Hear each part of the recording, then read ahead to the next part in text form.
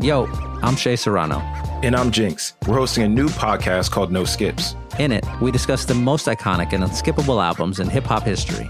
New episodes drop on Thursdays, only on Spotify. This episode of the Bill Simmons Podcast is presented by State Farm. If you've ever been in an accident and you're okay, but you know what happened, your first reaction is going to be, man, why did that happen? If you ever buy a new house or a new car or a new anything, there's this little rush you get when you're like, I did it. I made it happen.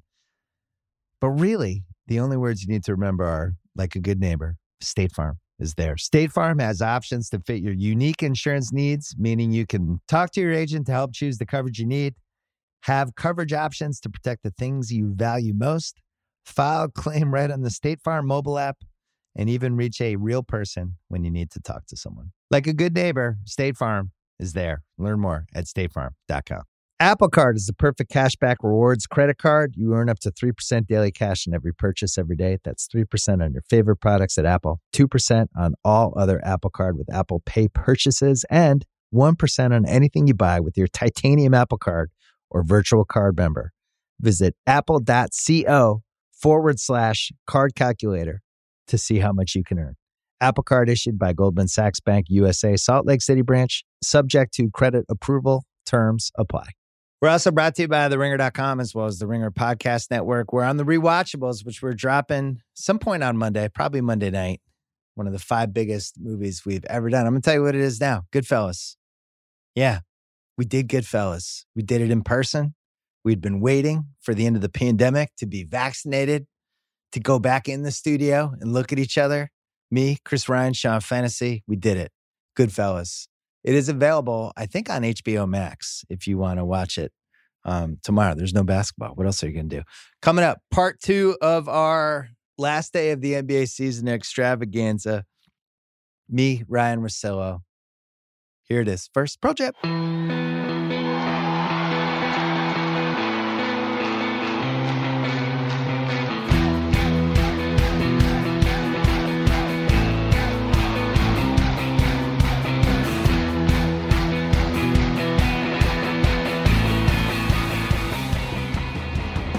All right, part 2 of our last night of the NBA extravaganza. This was better than I expected, Russillo. Tankapalooza 2021 was in rare form.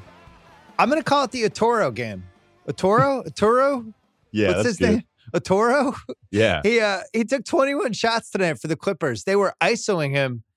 I can honestly say I barely knew who this person was, but he turned out to be the guy the Clippers needed. They locked down the Mavericks for round 1. Meanwhile, the Mavericks were trying to lose because they were hoping to get Denver. Denver was trying to lose against Portland, which they did. And then the Lakers were trying to win. And there was some scenario where if the Lakers had also lost, Clips, Mavs might not have happened. And my head was spinning. There are too many possibilities. But ultimately, here's what we have. We have Utah against the 8 seed, Phoenix against the 7 seed. We have the Clippers playing Dallas and Denver. Portland. How will you remember tonight? The Poku game or the Otoro game? I thought there was a point where Poku was so red hot to start the game that I thought he was reading mock drafts this morning and was like, fuck that. Fuck these guys. Yeah, this is my They're team. not taking another forward. Right. No, I want to draft a Euro and stash him for 2 years. Jalen Suggs, no thanks. So then they took him out of the game. I mean, this is the thing that we all know. Organizations tank. Coaches can impact tanking with lineups, but players don't tank. I mean, they don't. So I know I was looking forward to this Clippers-Oklahoma City thing all day going, I wonder how weird this is going to get, because I think we do need to kind of set a timeline at some point, I think, to try to sift through all this as best we can. But as far as that game was concerned, and then I started looking like Ibaka was back and Beverly was out there. I mean, Beverly doesn't know what tanking is. And so then the fourth quarter was Patrick Patterson, Terrence Mann, Yogi Ferrell, Jay Scrubb, and Otoro, who had 31 field goal attempts for his career and took 21 in this game. He was 5 of 21, and the 21st shot was the biggest single possession they had. It looked like they tried to run something for Kennard. They even brought Kennard back, and I thought that might be actually a bad idea here, because the Clippers, clearly we figured this out, and I think it plays into how a bunch of other things happened today. Once we saw the Clippers lose to the Rockets, then it kind of set everybody a signal. And we're like, okay, now we kind of have to program around expecting the Clippers wanting to lose this Thunder game as well, on top of the Thunder wanting to lose this to protect their standing as far as the worst teams in the league. So there you go. Well, Vegas had no idea what to do with this game. House and I bet the Thunder money line, which was man, you're never going to forget this one. Plus 335. So we were really riding it out. It was quite a day. We had Wizards and Warriors as well, but it was quite a day. And OKC obviously wanted to lose too. There's some lottery stuff that we'll get into in a second that was pretty crazy. But, we talked about this in part one, and I tweeted about how you bruiser brodered me. I did, a whole thing about how the Clips talked a big game 2 summers ago. They're going to take basketball away from the Lakers in LA. And now we get to the 2021 playoffs, and they're ducking the Lakers. I've been thinking about it ever since sold me.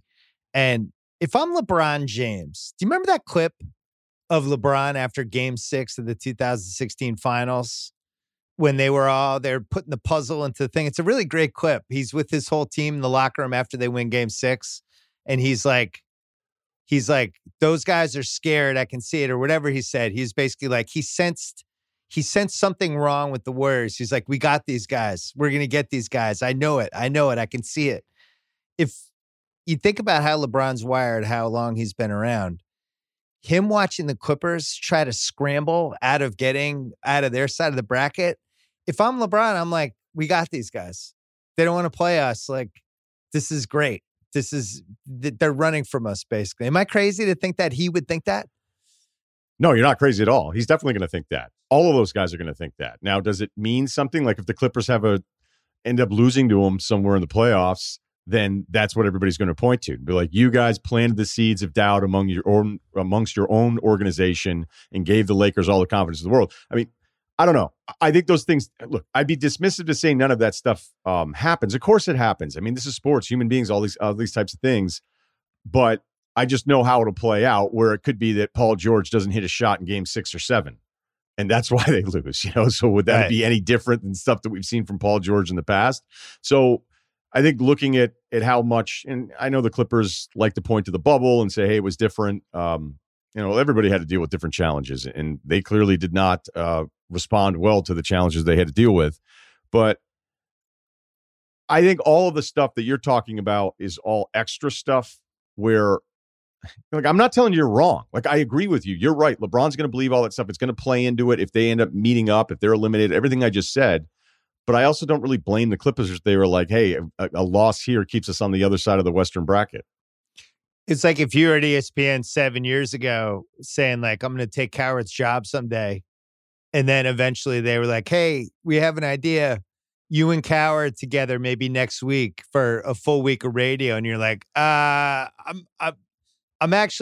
getting a root canal next, and I just can't be there. Sorry. But down the road, I'd love to kick his ass, but just not, anytime soon. Maybe next year. You had a better analogy. Why don't you? Because you were, so people understand, Bill really appreciates when a co-host sells. I think this is what got you in trouble with the book. When the ESPN book came out, didn't you say Tirico didn't sell Kornheiser enough, and then it turned into like a thing? Well, he didn't. Right. I like Tirico, and I've hashed it out with him, but I didn't feel like he sold Kornheiser enough. Right. You're big on... my guy.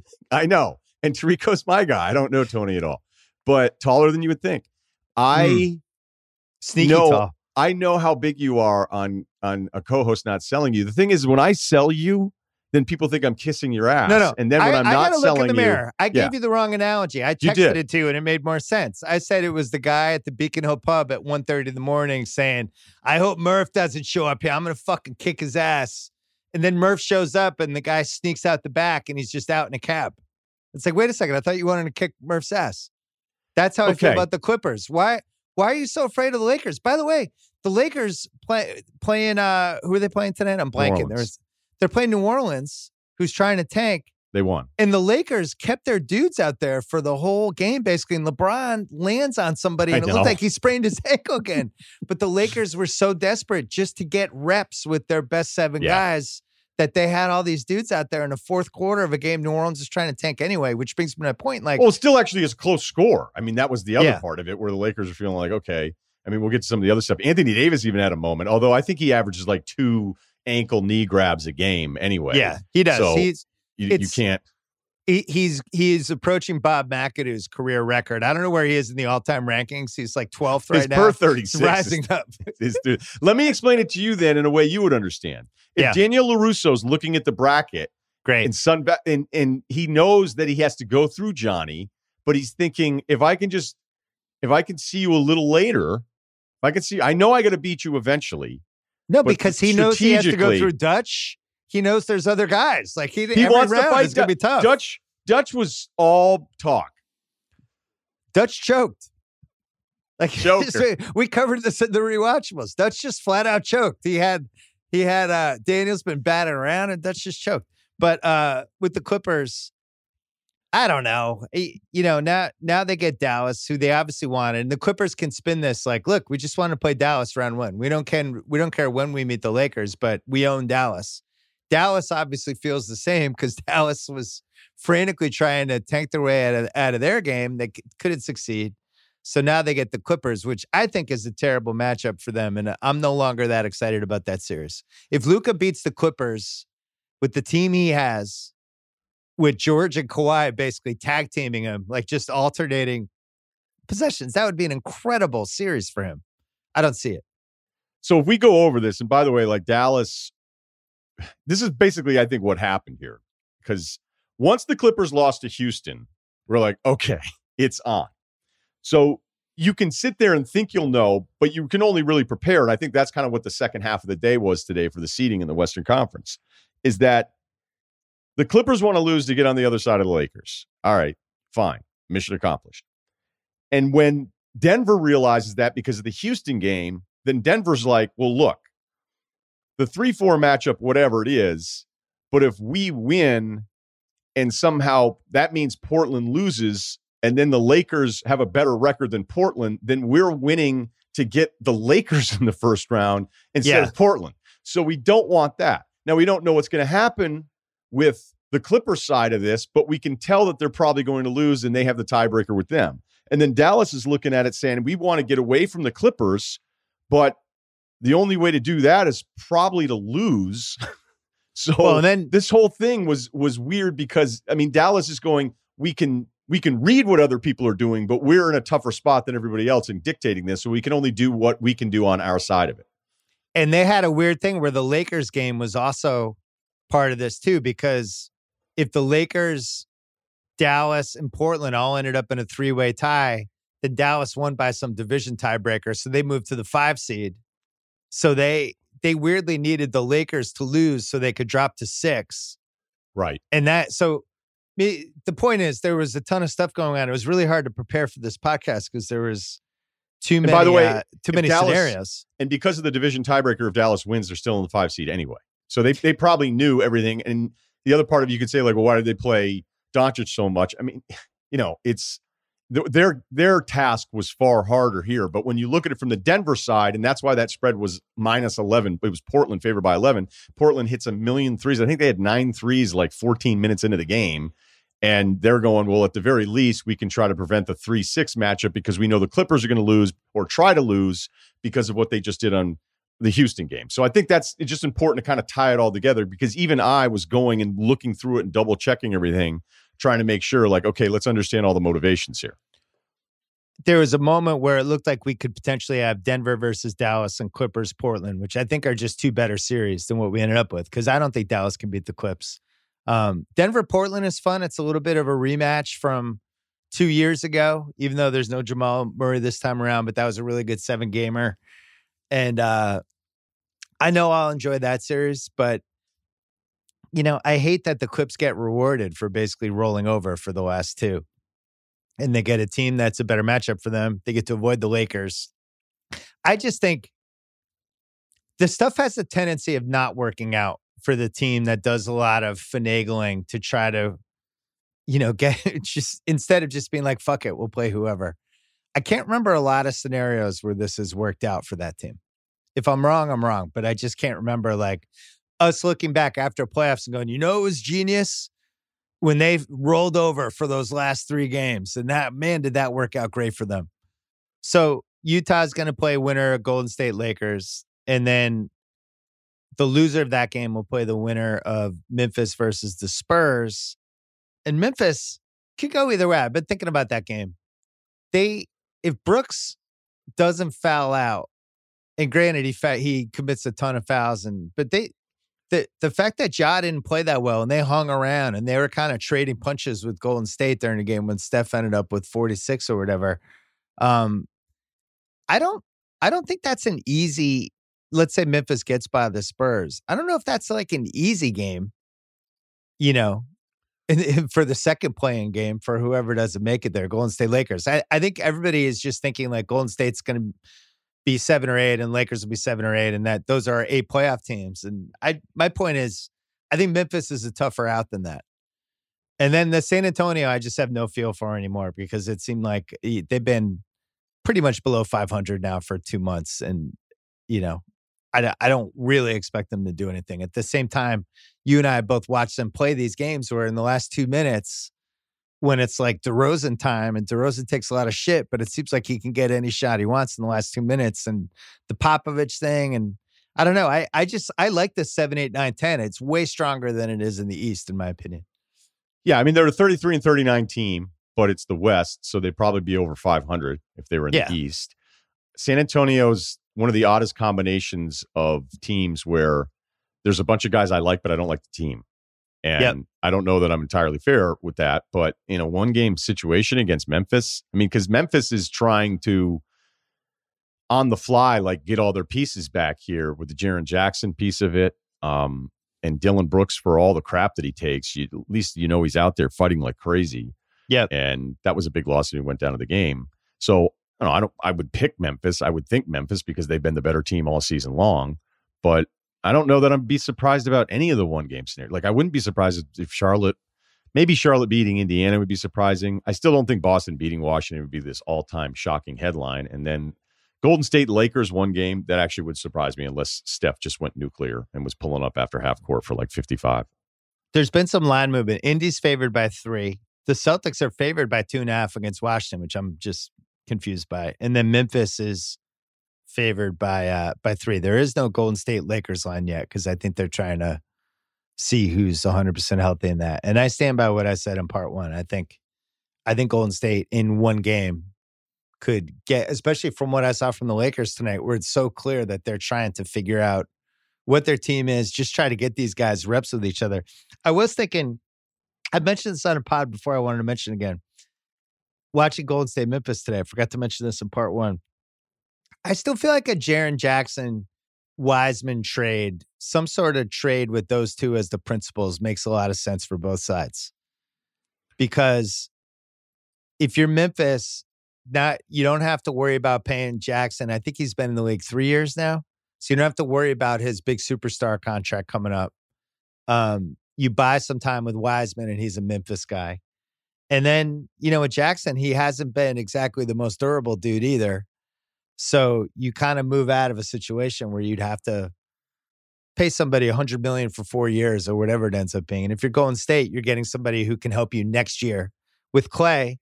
And we're going to talk about the draft pick situation with them after the break. But just in general, what do you think of a Jaren Jackson Wiseman thing? Am I crazy or does that make sense? No, I don't think it's crazy at all because you're right. It restarts the clock. Jackson's been in for 3 years. He played in 10 games this year. I think when he's looked great, it's really exciting. I mean, Memphis might still be like, look, I mean, that's a weird one. It depends on what their evaluation of Wiseman is. But I could see them saying, hey, we already know when this guy's healthy, he plays at like a really promising level. I'm not saying he's fixed or perfect or any of these things, but like we already know. I feel like Wiseman was in just such a difficult spot compared to all those other guys. So the evaluation on him is just different than some of these other guys. Like imagine if Wiseman were on Charlotte running around for 30 minutes with just, hey, go out there and be physical and do your thing. I think the Golden State part of it was more, it was harder because it was like, actually, we're still trying to like win these games and do rotations and do the right things, where I think Wiseman on a lesser team would have been more impressive as a rookie. This Curry, the extraordinary season he had this year. And we've heard this all year about, that the timetables don't match. By the time Wiseman becomes Wiseman, Curry's prime is going to be over. I look at it a little differently. Curry was so extraordinary this year that you almost have to think with this pick that it looks like they're going to get from Minnesota. It's like basically a 75% chance, 72.4% chance that Minnesota sends that pick to Golden State after the way the standings shook out tonight. So you think with that pick, and we both think they can get somebody right away next year who can help. There's a swing guy in this draft that they could potentially get who could help them next year. And then the Wiseman piece you'd have to figure out. And the question would be, could you package Wiseman in that pick for a major guy? Could you flip Wiseman for something, use that pick? You have Clay coming back. And next year, could you contend? I think the way Curry played this year, the answer to me is yes. Because I think in other years, we would be talking about him as an MVP. I just think the Jokic and Embiid seasons and the fact that we had a shorter season and the fact that those teams were just way more successful took Curry out of it. But Curry to me is the clear three, as we said in part one. But even if the season were longer, I just don't know how a 7-8 seed, depending on where they would have ended up. I don't know that guy, even with Curry having this kind of season. Like, I'd love to come up with an argument for him getting the MVP with other factors, but shorter season, longer season, it's Jokic or it's Embiid.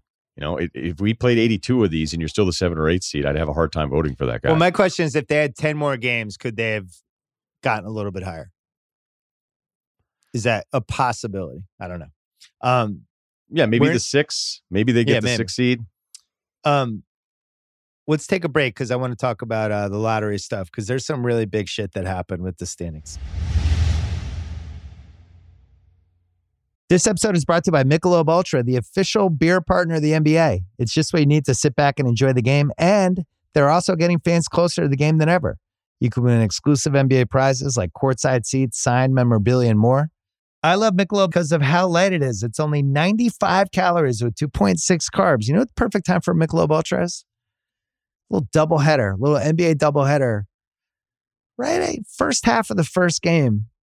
I don't know, West Coast time. That's usually about 5 o'clock, 5:30. Perfect time for a beer. You can do it. Grab a pack to enjoy today. Learn more and enter for your chance to win at MichelobUltra.com/courtside. LDA 21 and up. All right, Tankapalooza 2021. Here's our order. We have Houston in the 1 spot, Detroit 2, Orlando 3, OKC, thanks to their dramatic win tonight, they're 4th, Cleveland 5th, and Minnesota, because of their win tonight, they're 6th. There were some ties heading into tonight that now fell apart. And then Toronto is 7th, and I want to talk about them in a second. But Minnesota was 5-5 in their last 10. They dropped to the 6th spot, and now it is basically a 3-4 chance that they're going to send their lottery pick to Golden State because of how they finished the season. If there were Minnesota fans out there, and they're not that many, they had to be going nuts. You have OKC like sending Al Horford away. I don't know what SGA's injury was that had him miss half the season. It was a hip. Okay, I'll take their word for it. And then Poku just basically clearing out for Poku for the last 2 months of the season so he could throw no-look passes that hit cameramen. And then you have Minnesota just being like, all right, we have a new coach. Let's go for Anthony Edwards, Rookie of the Year. Towns is feeling it. Let's just try to win these. They're going to lose like a major asset because of how they finished it. So I don't know. To me, that's just a shoddy organization. They've been bad for a long time. The Russell trade is historically bad for this decade, and it goes to the territory for them. It's awful that they're most likely going to end up losing this pick, but you could see going back a month that they were actually playing harder. So if you want to look at it from the other side, you go, okay, we're this terrible organization that hasn't won forever. We want to figure out a way to have Towns be a guy that's not going to ask out of here in a year, right? So they trade for Russell, which you're right is a disaster, which is just another lesson in how crazy the market can be for a player and how quickly that market can change in 12 months. Chris Paul, Russell Westbrook is like the gold standard of think of what that trade was 12 months and then 12 months later, what the value of each player was. It was almost like, oh, cool, we got rid of Chris Paul. And then you're like, actually. So anyway, moving back to that, you get a new coach who's coming in with all sorts of scrutiny because they didn't bump up an interim head coach and they did something that not many organizations do. Although I'm telling you right now, I don't know Finch at all. The amount of text from around the league that I got or calls being like, hey, if you don't know anything about him, understand he's one of the most impressive offensive minds I've ever been around. So people raved about him, and they went out and got their guy. So you're trying to, like, the whole culture thing, you're not going to sell me on it, but I can at least understand them going, hey, we got all the pieces back. Russell came back from injury. Edwards has had this run. We've got a couple other nice little younger pieces that we like around the core of those. Good. Yeah, and I'm like, Okogie I really like. Even Vanderbilt comes in and gives them some good minutes. I'm serious. Like, there's a couple guys I like with that team, so you could see that they were competing, they were fighting. Naz Reid, yeah, let's go. So I feel like the organization was probably like, we know what we should do, but do we just want to try to just feel like there's something about us that can carry down? I think a lot of that stuff can be fake. Like when the team's like, let's get that A seed and playoff, and we're going to learn from it, and our team's going to be more mature. And you're like, all right, cool. You got swept in the first round. So now next year you're going to come back. And I think a lot of that stuff can be overrated. But in this case, I at least understand Minnesota's thinking to close the season, even though it's a disaster. Is that fair? Totally fair. I guess their motto would be the Phoenix Suns in the bubble last year. Like getting some momentum from a nice way to end the season that ultimately didn't mean anything. In this case, though, all they had to do was win 2 less games, and they're in a 2-way tie for the 3 pick. And their entire destiny's changed. So the 5-5 in the last 10, it's a murder. And the thing with this draft, it really is. It's a murder because this draft is so good, man. Depending on who you talk to, it's either a guaranteed top 6 or a guaranteed top 7. But if the Warriors get, let's say they get the 6th pick out of this, that's Mitchell's brother, potentially, who would play right away for them and be really good. So, I don't know. It's an amazing stroke of luck for them. 2 other things happen. Maybe that's what happened. Maybe Russell pulled up some YouTube clips of Davion Mitchell and showed them to Anthony Edwards or Jalen Suggs or Cade Cunningham. Was like, and they were like, yeah, we don't need those guys. Yeah, let's play real hard because we don't want to give the ball up. You know, you joke, but I wouldn't actually put that past. Like, wait, if you're D'Angelo Russell, why do you want Cade Cunningham on your team? I think D'Angelo Russell's capable of anything. So he's capable of anything except for making a good decision in the last minute of the game. Houston has a 47.9% chance of handing their pick to OKC. So they traded Harden. They got nothing for him but a bunch of future picks from Brooklyn. And this year's pick swap, but it doesn't look like that's going to be. And a pick swap that's not helping them. And on top of it, OKC might. Yeah. Chicago has a 73.7. By the way, this is all from Chad Ford, our friend who tweeted these earlier. Chicago has a 73.7% chance of giving their pick to Orlando. Now, if you're Orlando and you've weirdly had good luck with the lottery and bad luck with every other aspect of basketball. You think they've had good luck with the lottery? Well, they won Shaq and Weber back-to-back years. You meant in olden days. Because I would argue in like the last recent decade, years. whatever was their pick was when the draft dropped off. Yeah. For like 3 years in a row. You're felt right. Like, hey, okay, we missed it by 1. Right. So anyway, Chicago did just enough work that they have like a puncher's chance of maybe keeping their pick if it's top 4. We'll see. Are we staying on tanking? Because I want to, whenever you're done, just keep going. But I have something I want to add on the end. Go, please add it now. Okay. Because watching these last 2 days, I guess I felt like I was taking crazy pills. And this is on top of what we already talked about on the eastern part of this podcast, is that in the moment, the play-in thing is like, oh my God, look at all this crazy stuff that's happening. Playing game. Okay. I am not anti the entertainment that we were all going to enjoy with the play-in game setup this week. It's going to be, it could be chance for like awesome. So if there's a great game, it doesn't mean like, hey, anybody who didn't like the play-in game, you're wrong. The other part of this is that the play-in game fixes tanking. And I shouldn't even say fixes tanking because I don't think anybody smart is arguing that it fixes tanking, but it impacts tanking in a way that's more positive for the league. Because I think you and I would both agree there have been years in the past where it felt like a third of the league already wanted to lose all of their games before the games even started. And that's terrible. Now you can still have that because tanking is really a year-by-year thing. So when I say like, hey, you realize like a lot of these games today, it has nothing to do with there were no play-in game. Golden State Memphis is elimination. You know, Washington Charlotte's still an important game. All these seeding things, it doesn't really have anything to do with the play-in game other than that maybe you're trying to avoid the Lakers who are going to be in the playoffs anyway. But if we're looking specific to this year on tanking and saying that the play-in game helped the league avoid tanking for more teams, I don't buy it. Charlotte wasn't tanking. Charlotte's stale. Charlotte was trying. If they had this kind of record and felt like they were in the mix, I mean, they should have been tanking last year and they were winning all these weird games. The Pacers weren't tanking. The Wizards, I don't think they're tanking. If there's a longer season and there's no play-in game, do you think they just shut it down with Westbrook and not knowing what Beal's future is? No chance. Celtics not taking. Chicago traded draft picks for Vucevic. So they weren't tanking either.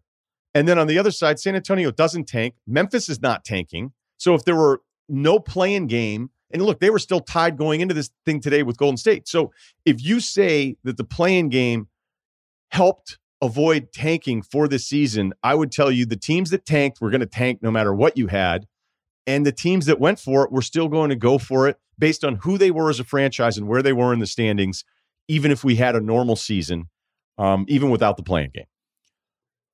All fair points. I think it's hard to say when we don't have the extra 10 games because that's a significant amount of time post All-Star break for teams to kind of look at it and go, what should we do? I think with the condensed schedule, or they could go with 10 extra games. Let's keep fighting for it. No, but I'm saying the condensed schedule just kept the records a little bit closer together. So I think sometimes it was harder to even know what to do. Like Toronto, who I think wanted to tank this whole season and couldn't really do it because they were pretty close. They're too good. I mean, before that COVID thing wiped them out, they were still okay. Yeah, and then I think the last week and a half or so, they realized like, fuck it, let's go. Yeah, let's see next year because I think next year with the longer schedule, it's going to rope more teams into maybe not packing it in as early as sometimes we see with these 82 games. I'm in complete agreement with you on that one. I am talking about... But you're right. For this season, that's a fair point. For me, and you know how it is, this is all I did for the last 72 hours was watch this and read about it, except for some naps in between. And the coverage was constant like, oh my God, the play-in game. And you just go, well, all right, but without it, and again, I'm not saying that it doesn't positively impact the problem that is tanking.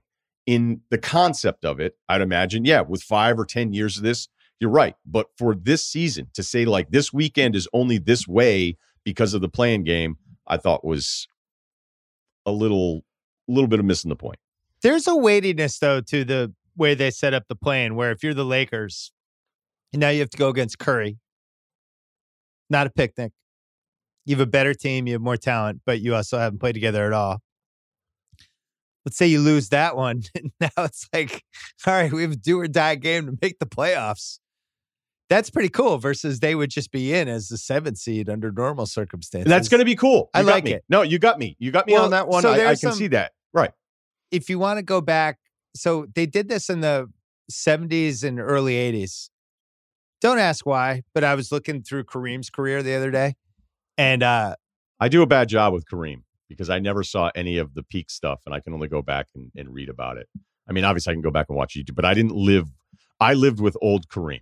So I was too dismissive of his standing against the other greats because he's never brought up in any of the top 5 stuff, really. Well, he should be because he's one of the... Who's your 5, by the way? Jordan, Russell or LeBron or Russell, Kareem. Oh, okay, so he's 4. Oh, he's easily 4. Dave Cowens, 5? Dave Cowens is really good.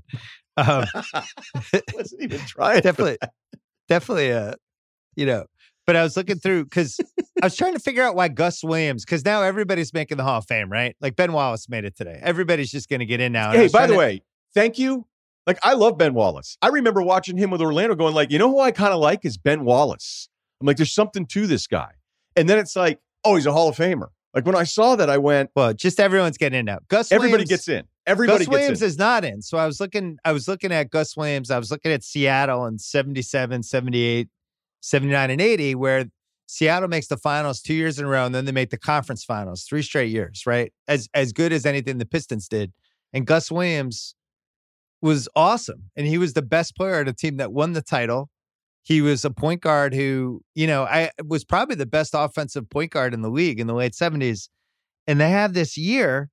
So Kareem gets traded to the Lakers, 75-76.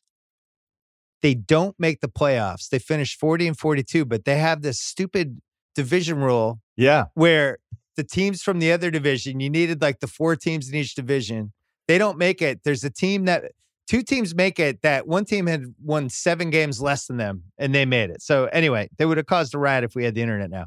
So then the next year, they make it. They make round 2. But then in 78, they play Seattle in a best 2 of 3. This is when they started doing these best 2 of 3s. And some really good players, really good teams lost these best 2 of 3s, including the 1978 LA Lakers, who lose to Seattle. Seattle had done jack shit at that point. Here's who's on the Lakers team. They had Adrian Dantley, Jamal Wilkes, Lou Hudson, Charlie Scott, Norm Nixon, and Kareem in his prime. And they lose 2-1 to Seattle, and Seattle moves on. But this would happen year after year, where you'd have there was that one year the 81 Lakers lost to Houston. Remember that one? Moses beat the Lakers. They knocked the defending champion Lakers out. So there's 5 of those from that era where we kind of don't factor that into the playoff picture. Where it's just you could just lose 2 games. All of a sudden you're going home. I do think the play-in's going to have that at some point with somebody. I don't know if it'll be this year. There's going to be a year where a team like the Lakers that's clearly good but had some injuries, their record was low, and it's they'll get through the play-in thing, and then all of a sudden they're going to be out of the playoffs, and we're going to be like, what the fuck just happened? Because that was Kareem in 1978. That was Magic and Kareem in 1981. They lost to a 40-42 Rockets team in the best 2 of 3, and people were like, what the fuck just happened? The Lakers were the favorites in the West. They're out. We've played 3 playoff games. So anyway, look, the same thing happens in the NCAA tournament. We love Cinderellas until they're in your Final Four, and you're like, wait, I can't watch UNC Kentucky. What happened here? Whenever you bring up that Sonics team, because I remember when the Heat militia at ESPN, Heat culture, was strong, and I was like, look, that team, I was like, the 06 Miami Heat title team is the worst team to win a title in my lifetime.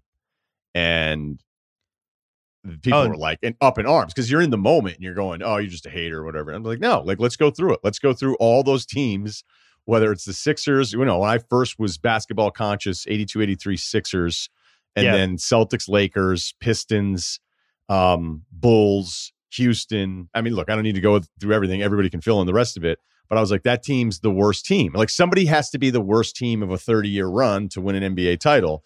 And then the next year they got swept in the first round by the Chicago Bulls. All right. And I felt like, that's what I'm telling you. Now, that was a shortened season, and it looked like those guys weren't super locked in after winning it. But I used to always say it's probably the worst team to win. Is that the worst team to win a title since the 78, 79 Supersonics, or am I dismissing that Sonics team? Sonics team was good.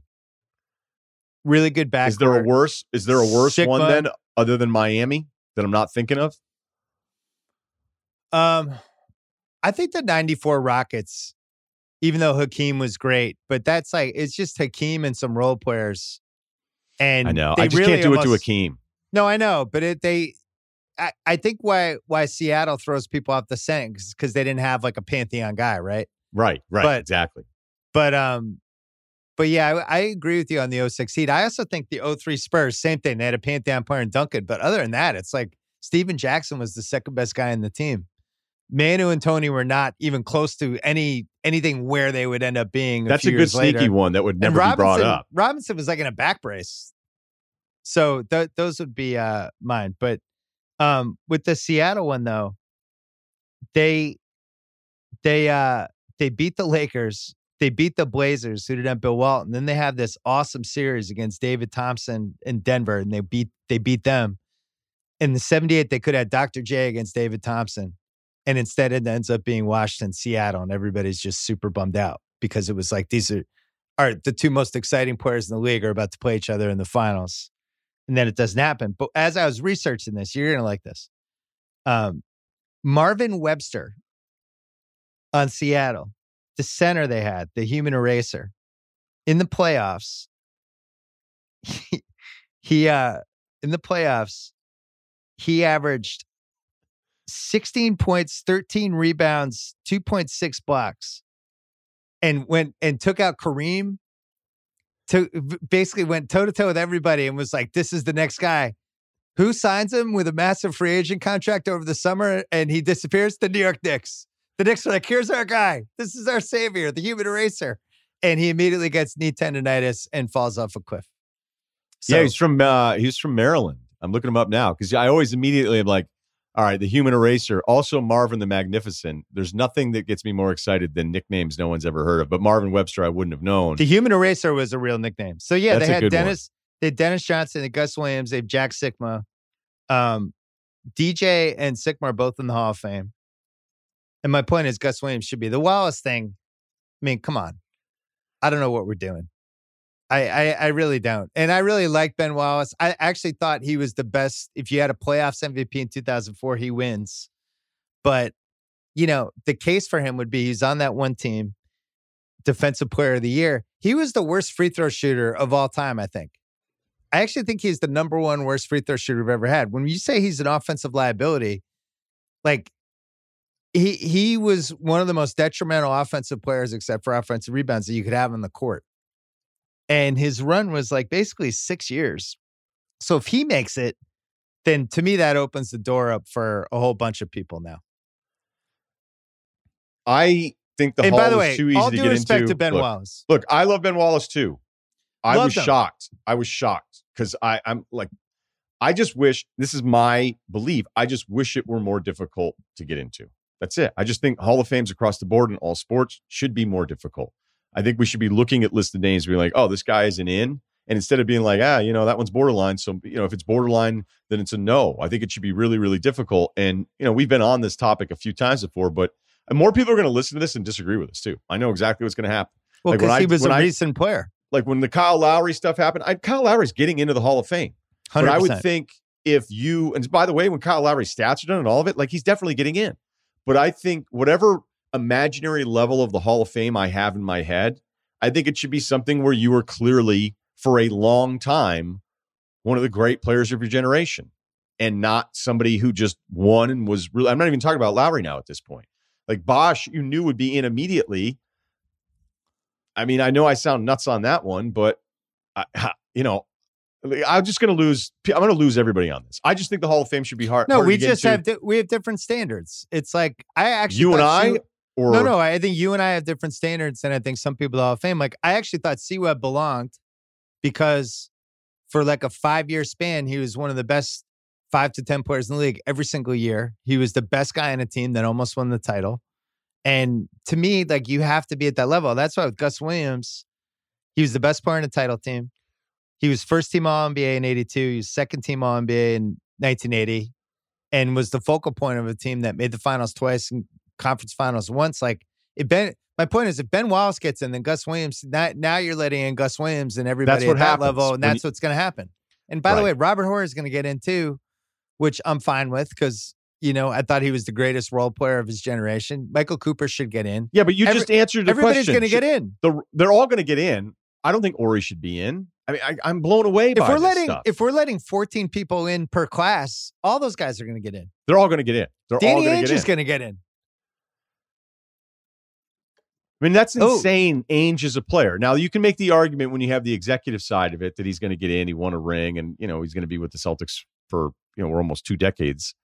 So that one, but as a player, Ainge getting in, I mean, that's when you start. That's when you start to lose me, right? Yeah, but I like that's where I'm just going. Like, you got to be kidding me. Bobby Jones got in, and that was another one he was the best defensive forward of his era.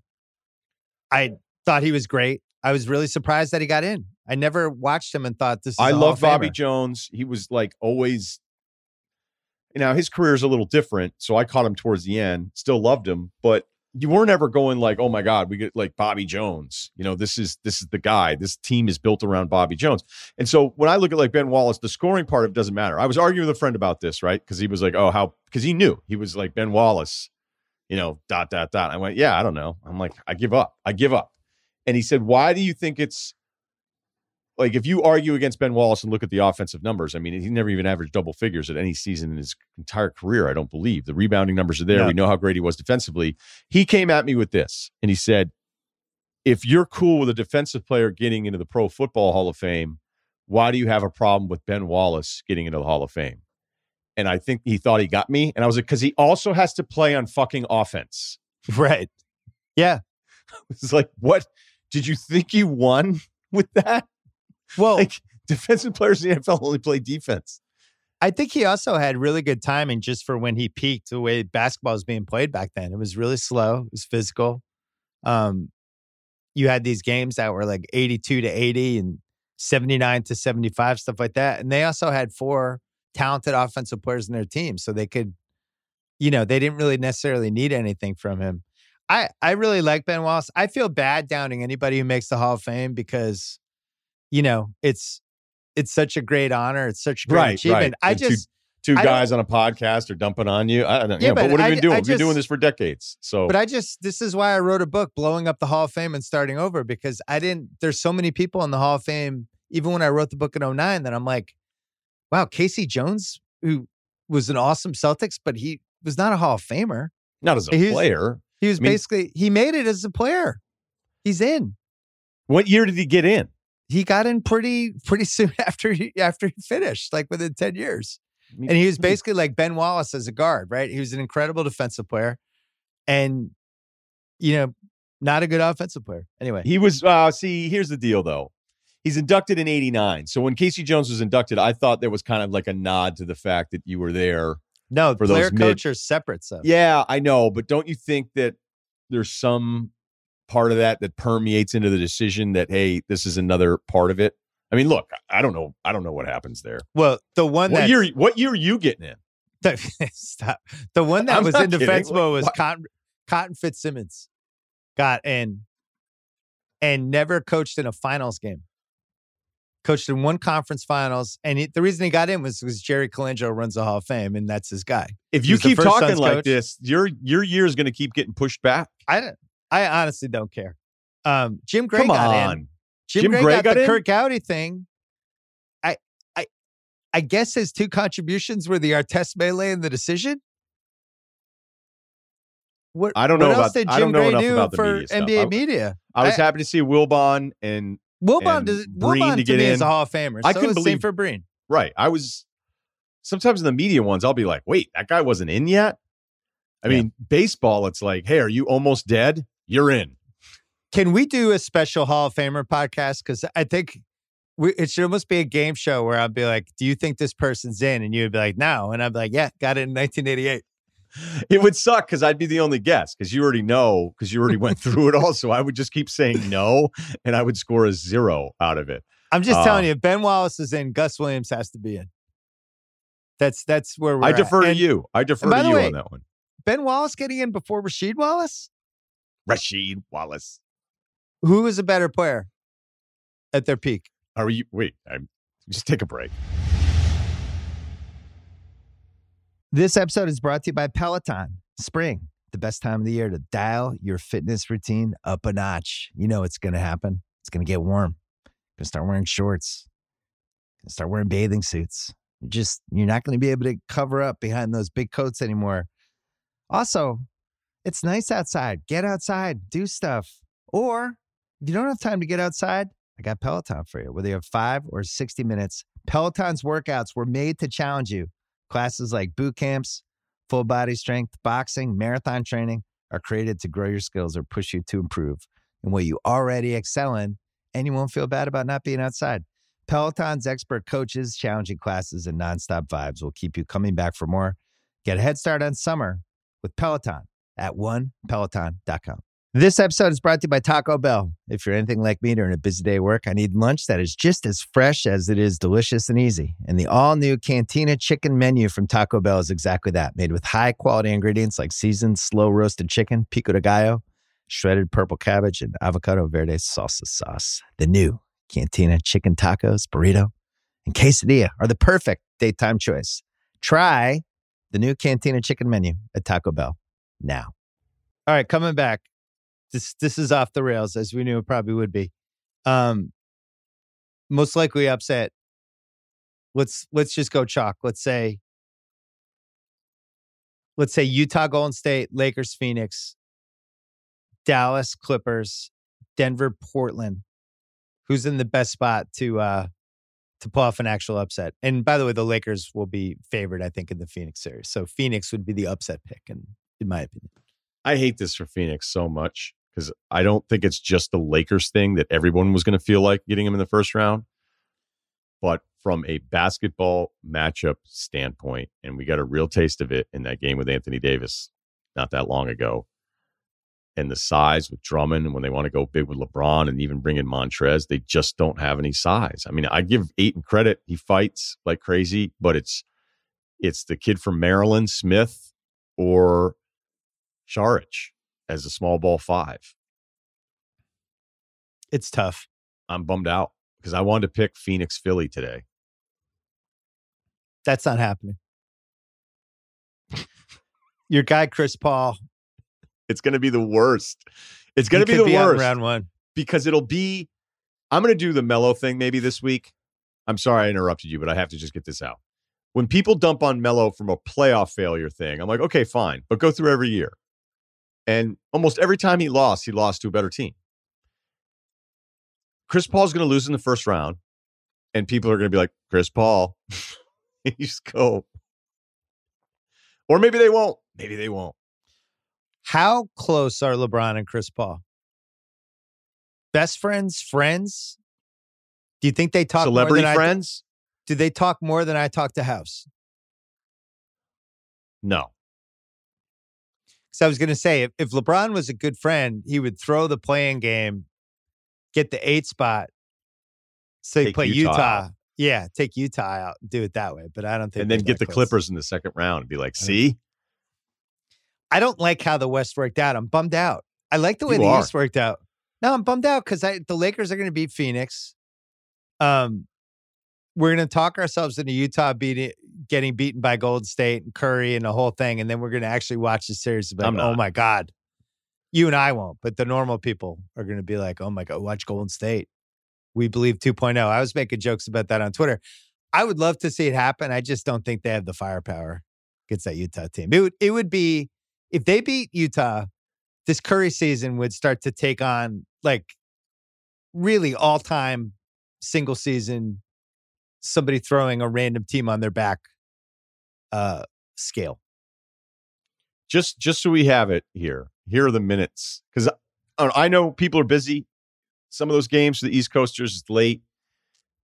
But if it ends up being Utah and Golden State in that first round, there's going to be the playoff guy who jumps in, and they're going to have a whole new appreciation for Steph Curry because they're going to be like, wait, are you serious? What the hell's going on here? Like Toscano Anderson, who I actually love, energy guy. He's 5th in minutes right now for this team. Bazemore's playing 20 minutes a game.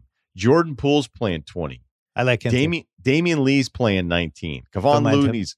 I mean, they've even missed some of these guys for long stretches. I mean, their top 3 guys are Curry, Wiggins, and Draymond. And for the Wiggins part of it that's nicer in its moments, he's still Andrew Wiggins. And in a playoff game, like, yeah, he'll probably have, look, you can get 20. You get enough shots, you get enough minutes, you're going to get 20. He averaged 19 a game this season, and he actually shot it.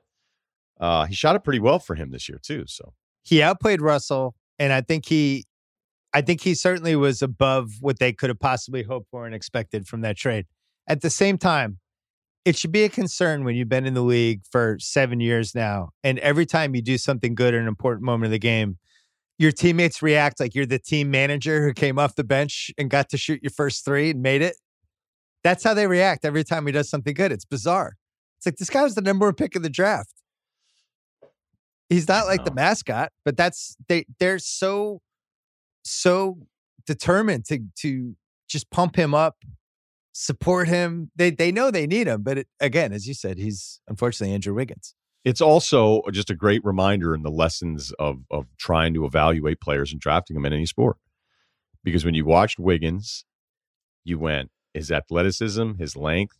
I thought he was going to be Pippen. I think I wrote that once. I wrote that. I think he had Pippen potential as a defensive perimeter guy. But you just don't know. Like, unless you're around him all the time and Bill Self loves you and trusts you and goes, hey, he's just not wired that way, which is the answer to the Andrew Wiggins problem. Because there are still moves that he'll make in a game. He's going to make one in the Lakers game where he's going to dribble hard, like right into the paint. He's going to get an angle on you, and he's going to spin all the way around and finish in like a 270. and you're going to go, oh my God. Whereas if you saw that at Kansas, all you're thinking of is all the great things because you're not around him enough. You haven't seen him enough. You're just going to think, hey, he's going to get better and better. He's going to work hard. Oh, he's a great kid. He's Canadian. Canadians get along with everybody. The floor for Wiggins was like 15 a game. Shot will get better, but he's always going to play defense. And that was the thing, is that Wiggins never even played any defense with Minnesota. And the shot, every time he'd have like a month where it looked like he was going to shoot it better, then all of a sudden everybody's like, oh, he's starting to figure it out. This is not about physical talent. It's not about being a good guy or a bad guy. It's not about any of those things, because it's certainly not a system. It is all about how you are wired, and that's why we will always fail with drafting players. There's an extra work ethic thing. I think by the time you're 15 or 16 and you're playing at a certain level in high school, club, AAU, whatever, everybody's talented after a certain point, right? I say it like watching my daughter and the teams they play, like everybody's good. There's just hits a point where it's just like, yeah, everybody's talented. All right, so what's the next level? It's the kids that are like psychotic about just trying to get better and better and better. And that's why I never gave up RJ Barrett stock, because I just think he's wired like that. I think he's one of those dudes that's just every summer is really going to give a shit and work on his game. That's why Randall became the guy he became over the last couple of years, because he put in the fucking work. And with Wiggins, he has all the gifts, but at some point, if you're missing that last tiny piece, you can be as talented as you want. That last piece is always going to matter. I'm guilty of it too, but that's why I can be like more dismissive than other people. Because like when you're in the league 4 or 5 years, I don't want to hear about it anymore. Like that's probably who you're going to be. The Randall thing, I don't feel like it's as huge of a step for him as maybe most people probably do. Yes, he's far better this year, but he also has a team that's basically built around him. The shooting got better. The passing, I think, was always there, but now he has the ball all the time too. So when people have asked me like, oh my God, did you ever expect this of Randall? I'm like, okay, this is amazing. And we probably thought his ceiling was lower based on what we'd seen, but I always thought he was like a really talented guy. Yeah. The difference is he's a really talented guy in a team that's a 4 seed, which, in the past, it felt like, hey, he's one of those super talented guys in the team, maybe not even making the playoffs. He's a classic, wow, did he go to the wrong team and have the worst possible scenario? It was almost like the lottery version of Gordon Hayward breaking his ankle, a quarter and a half into his Celtic experience. Randall goes to the Lakers. He breaks his leg in the first game. Then the next season, it's the Kobe farewell tour. Then the next season, they're rebuilding. And it's like 3 years just down the drain in the worst possible situation you could be in if you're him. Then he goes to New Orleans. He thinks he's playing with Davis. And, within half a season, Davis is trying to get out of there. And I don't know. I think if you play his career 10 times, this is probably one of the worst versions of it. All right. Can we do all NBA? So I'm doing Jokic, Giannis, Luka, Curry. I'm making Luka forward. And Hold then on. Go slower. Go ahead. Jokic, Giannis, Luka, Curry. And I'm putting Dame as my second first team guard. Okay. Dame was 29, 4, and 8. By the way, Dame's last 6, even before this year, he had 1 first team, 3 second teams, 2 third teams. He's either going to be first or second this year. This is pretty impressive. 7 straight years of you're at least one of the top 15 guys, but this will be 5 out of the last 7 when he was. I know for a guy that top 10 guy. He always feels like he's being looked over, and you're like, you know what? To me, Dame's always kind of been exactly where he was supposed to be. Like everybody that knows how awesome he is, but you know what? Like you weren't better than Curry. So 2 things with that. One is I made Luka forward just because it made the list easier. I wanted the list to look good. I refused to put Embiid as a forward. Yeah, we've been over first this. team NBA. We went. I'm not going to argue with you anymore. Second team: Embiid, Kawhi, Randall, Jimmy Butler at guard, Chris Paul. So for Chris, I think Chris is going to end up second team. That will give him 4 first teams, 5 second teams, 1 third team. Pretty impressive. 9 times in his career is one of the 10 best guys in the league. Randall, I think, is guaranteed has to be second team. I know some people who are putting him third team. For LeBron? Yeah, Jackie said this, and I know one other person who I don't want to say. Where basically like if I'm voting LeBron to be all NBA, I'm not putting him on third team. He has to be second team. But to me, it's like you can't put him ahead of Randall. And so now it comes down to LeBron versus Kawhi, and they basically have the same stats. LeBron's 25, 8, and 8. Kawhi was 25, 7, and 5. Shooting percentages are pretty similar. Kawhi's a better free throw shooter. Kawhi's a much better defensive player at this point of their careers. You sure about that? Yeah. You don't agree with that? I think Kawhi floats a lot now. Yeah, but who's just a better defensive player? It's Kawhi. When they want to be? Yeah. Yeah, I bet you the metrics, because I remember looking at those at some point this year with LeBron. I was like, oh my God, these are off the charts. I think eye test, I'm with you on what their ceiling is. I just think there's also another part of Kawhi where he has. Well, let's talk this out because I haven't officially decided moments on this yet. So Kawhi played 52 games. LeBron played 45. That's what I figured was the separator for you. That's what I thought you were going with. Because I'm with you. I don't think you do this to Randall where you put LeBron because he's LeBron's second team because you can't put him third. I think that's kind of weird. Like, what's the whole fucking point of Randall doing what he just did then if you're going to be because of LeBron's rep? That's bullshit, by the way. That's total bullshit, and you shouldn't do it that way. I can't put LeBron third, so I'm going to fuck over Randall because he's LeBron. I'm not. That's I'm not ridiculous. fucking over I'm Randall. not saying you're doing it, yeah. But whoever's doing that to take off, well, were they doing it? Because like I don't think know the tiebreaker. All right. Well, the tiebreaker is Kawhi playing more games. I keep interrupting, but I just got passionate. Kawhi missed 20 games, but didn't really have an injury. It was all like load management stuff. They were 36 and 16 when he played. The Lakers were 30 and 15 when LeBron played. To me, it's close, and Kawhi just played more games, and LeBron basically missed the last 6-7 weeks of the season. So I'm putting LeBron on the third team. My third team, Gobert, Paul George, LeBron, Bradley Beal, Kyrie Irving. All right. Here's Kyrie. The Nets were one of the 4 best teams in the league. I just felt weird having 3 All-NBA teams with no Nets when they're the favorites to win the title. Kyrie played 53 games. He was 27, 5, and 6. And he was 50-40-90. He's only the 9th guy ever to be a 50-40-90 guy. He finished as 50-40-92. They were 35 and 18 when he played. And, if Kawhi's going to make it, then Kyrie has to make it because they basically played the same games and Kyrie actually had better stats. So I put him in over Harden. The Harden-Houston thing, I just don't think you could be rewarded for that. I couldn't do it. And Harden didn't play enough games either. The only what about other Booker? One, couldn't get there with Booker. If you go Booker side by side with Kyrie, you kind of can't unless you wanted to say, hey, I want to give the best scorer on the 2 seed the deal, considering he played 67 games and Kyrie played 53. Kyrie's stats are incredible this year. And they're incredible. They're a good team. So I'm not going to argue against it. And with all the flux they had with Harden and Durant being out, he was kind of the one semi-constant, even though he disappeared twice. Paul George, I really did look at trying to figure out, do I have to put him on a third team All-NBA? And he was 23, 7, and 5, 47, 41, 87 shooting splits.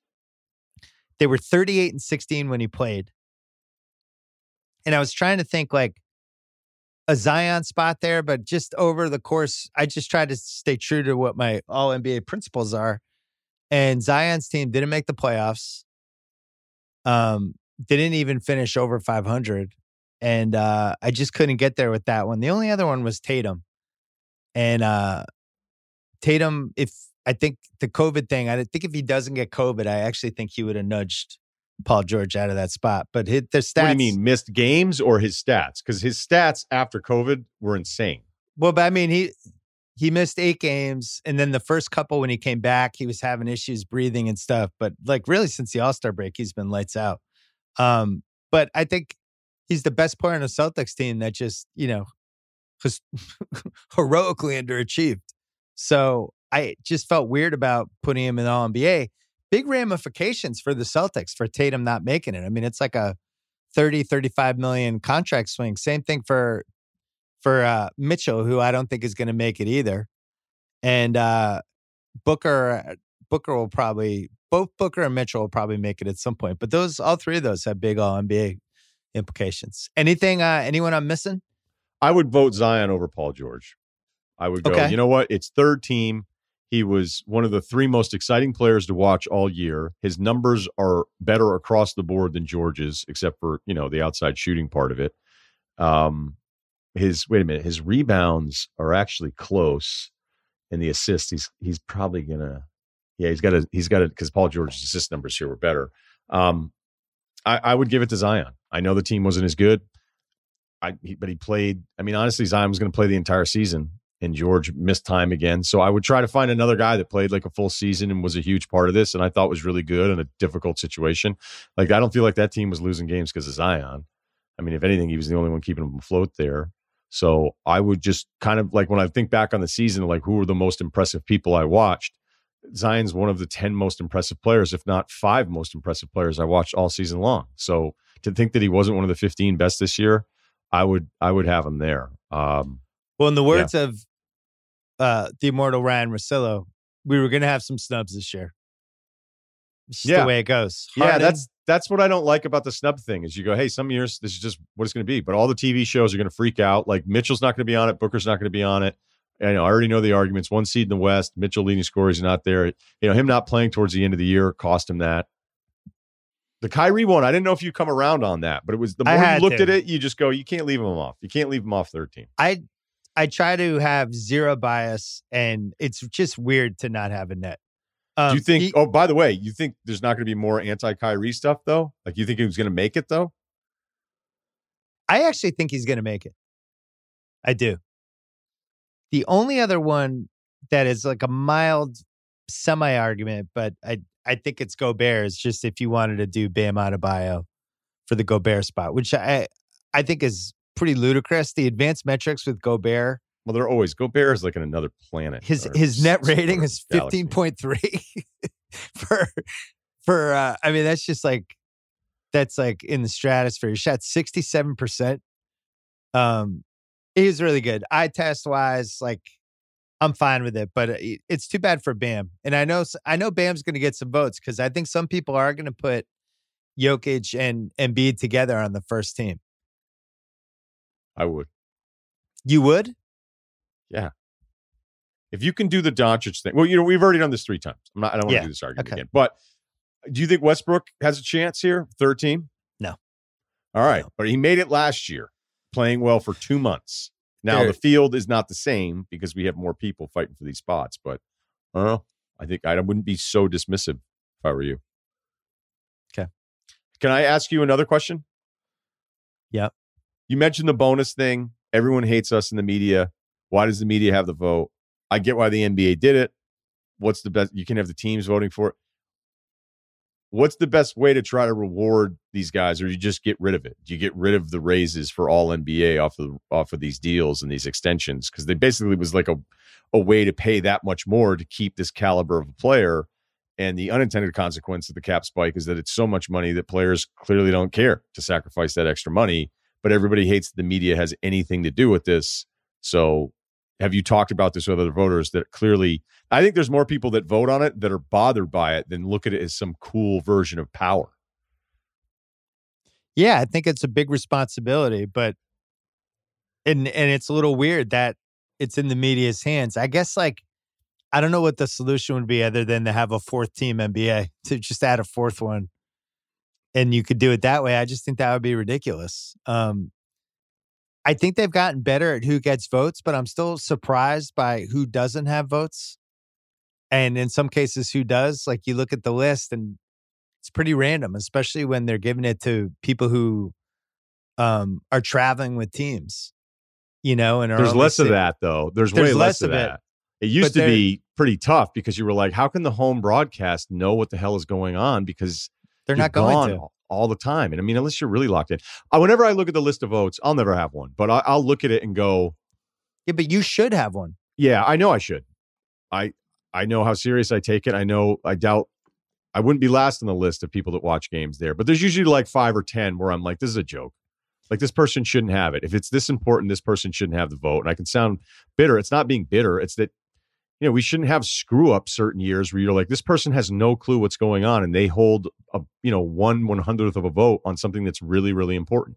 Well, they should, and I think they do this sometimes, pull votes when somebody's clearly not paying attention perfectly. But the one thing I don't like, and it's kind of a bummer, is the group consensus stuff that we have now, where you can just go on the internet and read 5 articles or listen to 2 podcasts and then basically shape your ballot that way. We had a lot more trial and error with these ballots back in the day, where you would just have people like, here's my first team. It's Kyrie Irving, Bradley Beal, and it would just be completely out of whack because they had nobody to kind of base off what everybody else was doing. Now it feels like everybody kind of knows what everybody else is doing, and nobody wants to be crucified on Twitter because they did something really dumb. Another thing, though, is you had said maybe there should be a 4th team. The problem with that now is that's 5 new guys that qualify for a massive bump. And be like, well, we didn't want to pay Terry Rozier $210 million, but he made 4th team. 4th team. Who was the guy who didn't pick Pedro? It was 2 guys. It was George King, Lavelle Neal, and Lavelle Neal was out of Minnesota. I remember that like it's my kids' names. They left him off the top 10 of the MVP, and King said he wouldn't do it because of pitchers. And the fucking guy had like Cone and Wells in his top 10s on previous ones. So like this, for the kids listening right now, this is like before internet really got rolling. So you would see that 2 guys left Pedro off because Pedro was a dick to certain media members, and they left him off. And then it was a New York part of it. And then George King said, I don't vote for pitchers. And then after digging, they found that he had voted for 2 Yankees in the past, and people went crazy. And that's why I've never forgotten it. And then it was Lavelle Neal was the other one. I forget what his argument was about it. The all-timer, though, is your man, Freddie, voting for Iverson and not having Shaq. Oh, yeah. I forgot about that one. Because he was a Philly guy, right? And he just said, fuck it, I'm voting for Iverson. And so Shaq didn't win a unanimous MVP, which then turned into some new way of shitting on shitting on Steph Curry, because Curry became the first unanimous guy. And you were like, okay, so like, this is ridiculous. Hold on. Do you think Jokic should be the unanimous MVP? Well, if we're all sitting here for a month saying he should win it, he's not going to be unanimous. He's not. I mean, the unanimous thing is weird. Like, what am I going to sit here and say? We're in agreement that he's the MVP, but I hope he only gets like 70%. So that means I want 30% of the vote to get it wrong just to make it not look too dominant. Like, that seems kind of stupid. Do you think Curry is going to get a first place vote from any voter? Because I think he is. Yeah. I think he 100% is going to get like 10 first place votes. Think about it this way. Imagine this scenario. You're a person and you walk into a room with 2 people and you explain the thing to these 2 people. There's a really good chance between those 2 people, they're going to be like, yeah, but I don't know that you really said it. And the other guy's going to look at him and be like, you didn't hear what he just said? And be like, well, that's not the way I took it. That's 2 people. Now expand the exercise to a season of basketball with 100 people, and you would have to walk in and explain the season to them. Of course, there's going to be votes there that don't make any sense. There's a decent Curry case that is not going to push her over the top, but just like what he did with the teammates he had is, and even like over and over again coming through in games like the one today. I could see a couple people talking themselves into it. Okay, by the way, I just want to make sure I get the name right here. Yeah. Because it was, Fred Hickman. That's right. Because he was on CNN. Yeah. And he voted Iverson to be MVP 99-2000. So Shaq called him Fred Idiot Hickman. Shaq. All right. So playoffs Tuesday. Did you see they had the Charlotte, Indiana game is a 6:30 Eastern time start? Yeah. Planning accordingly. Followed by Celtics Wizards, which, listen, I don't guarantee a lot on this podcast, but if you don't think that Celtics Wizards game will be a 2-point game in the final minute, you're fooling yourself.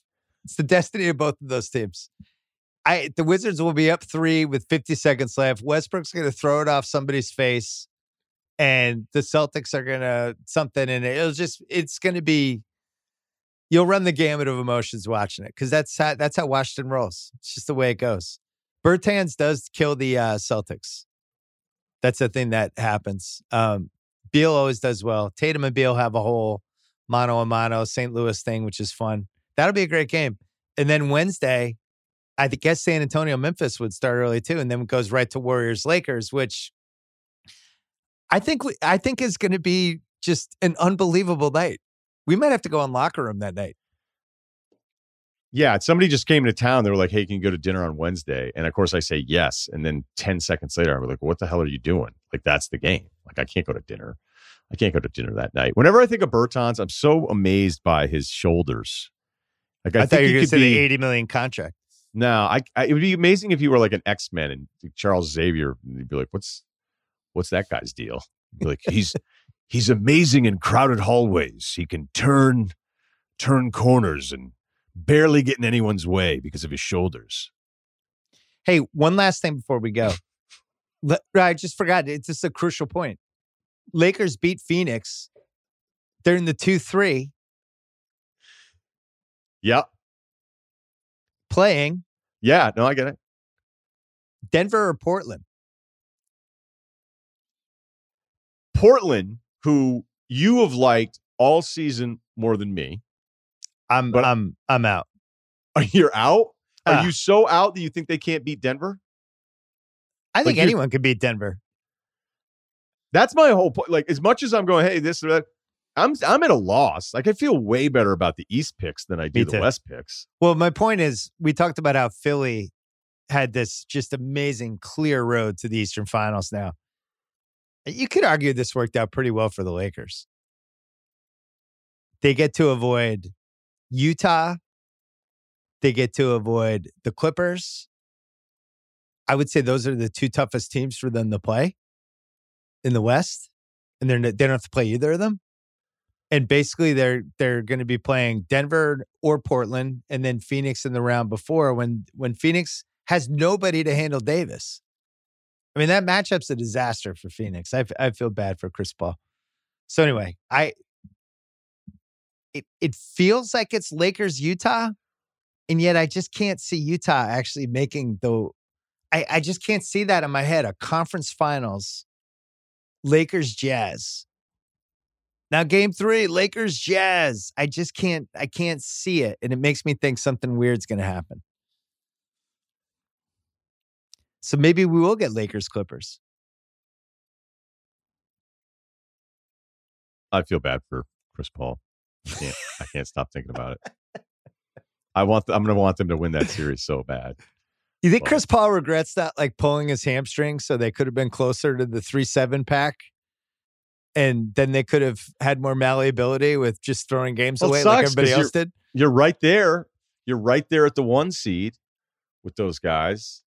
You know?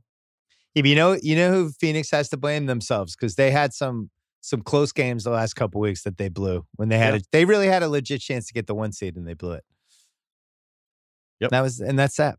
I mean, Mitchell didn't play the last few weeks and they still couldn't catch him. Russillo, you'll have a couple podcasts this week. I'm going to be Tuesday and Thursday, and then the Big Goodfellas Rewatchables goes up tomorrow night in lieu of any basketball games. 2.5 hours. Max Kellerman on Tuesday. Oh, I know. I really like his radio show. I don't agree with him all the time, but I'm fired up because there's a bunch of stuff I've always wanted to ask him. We don't really know each other that well.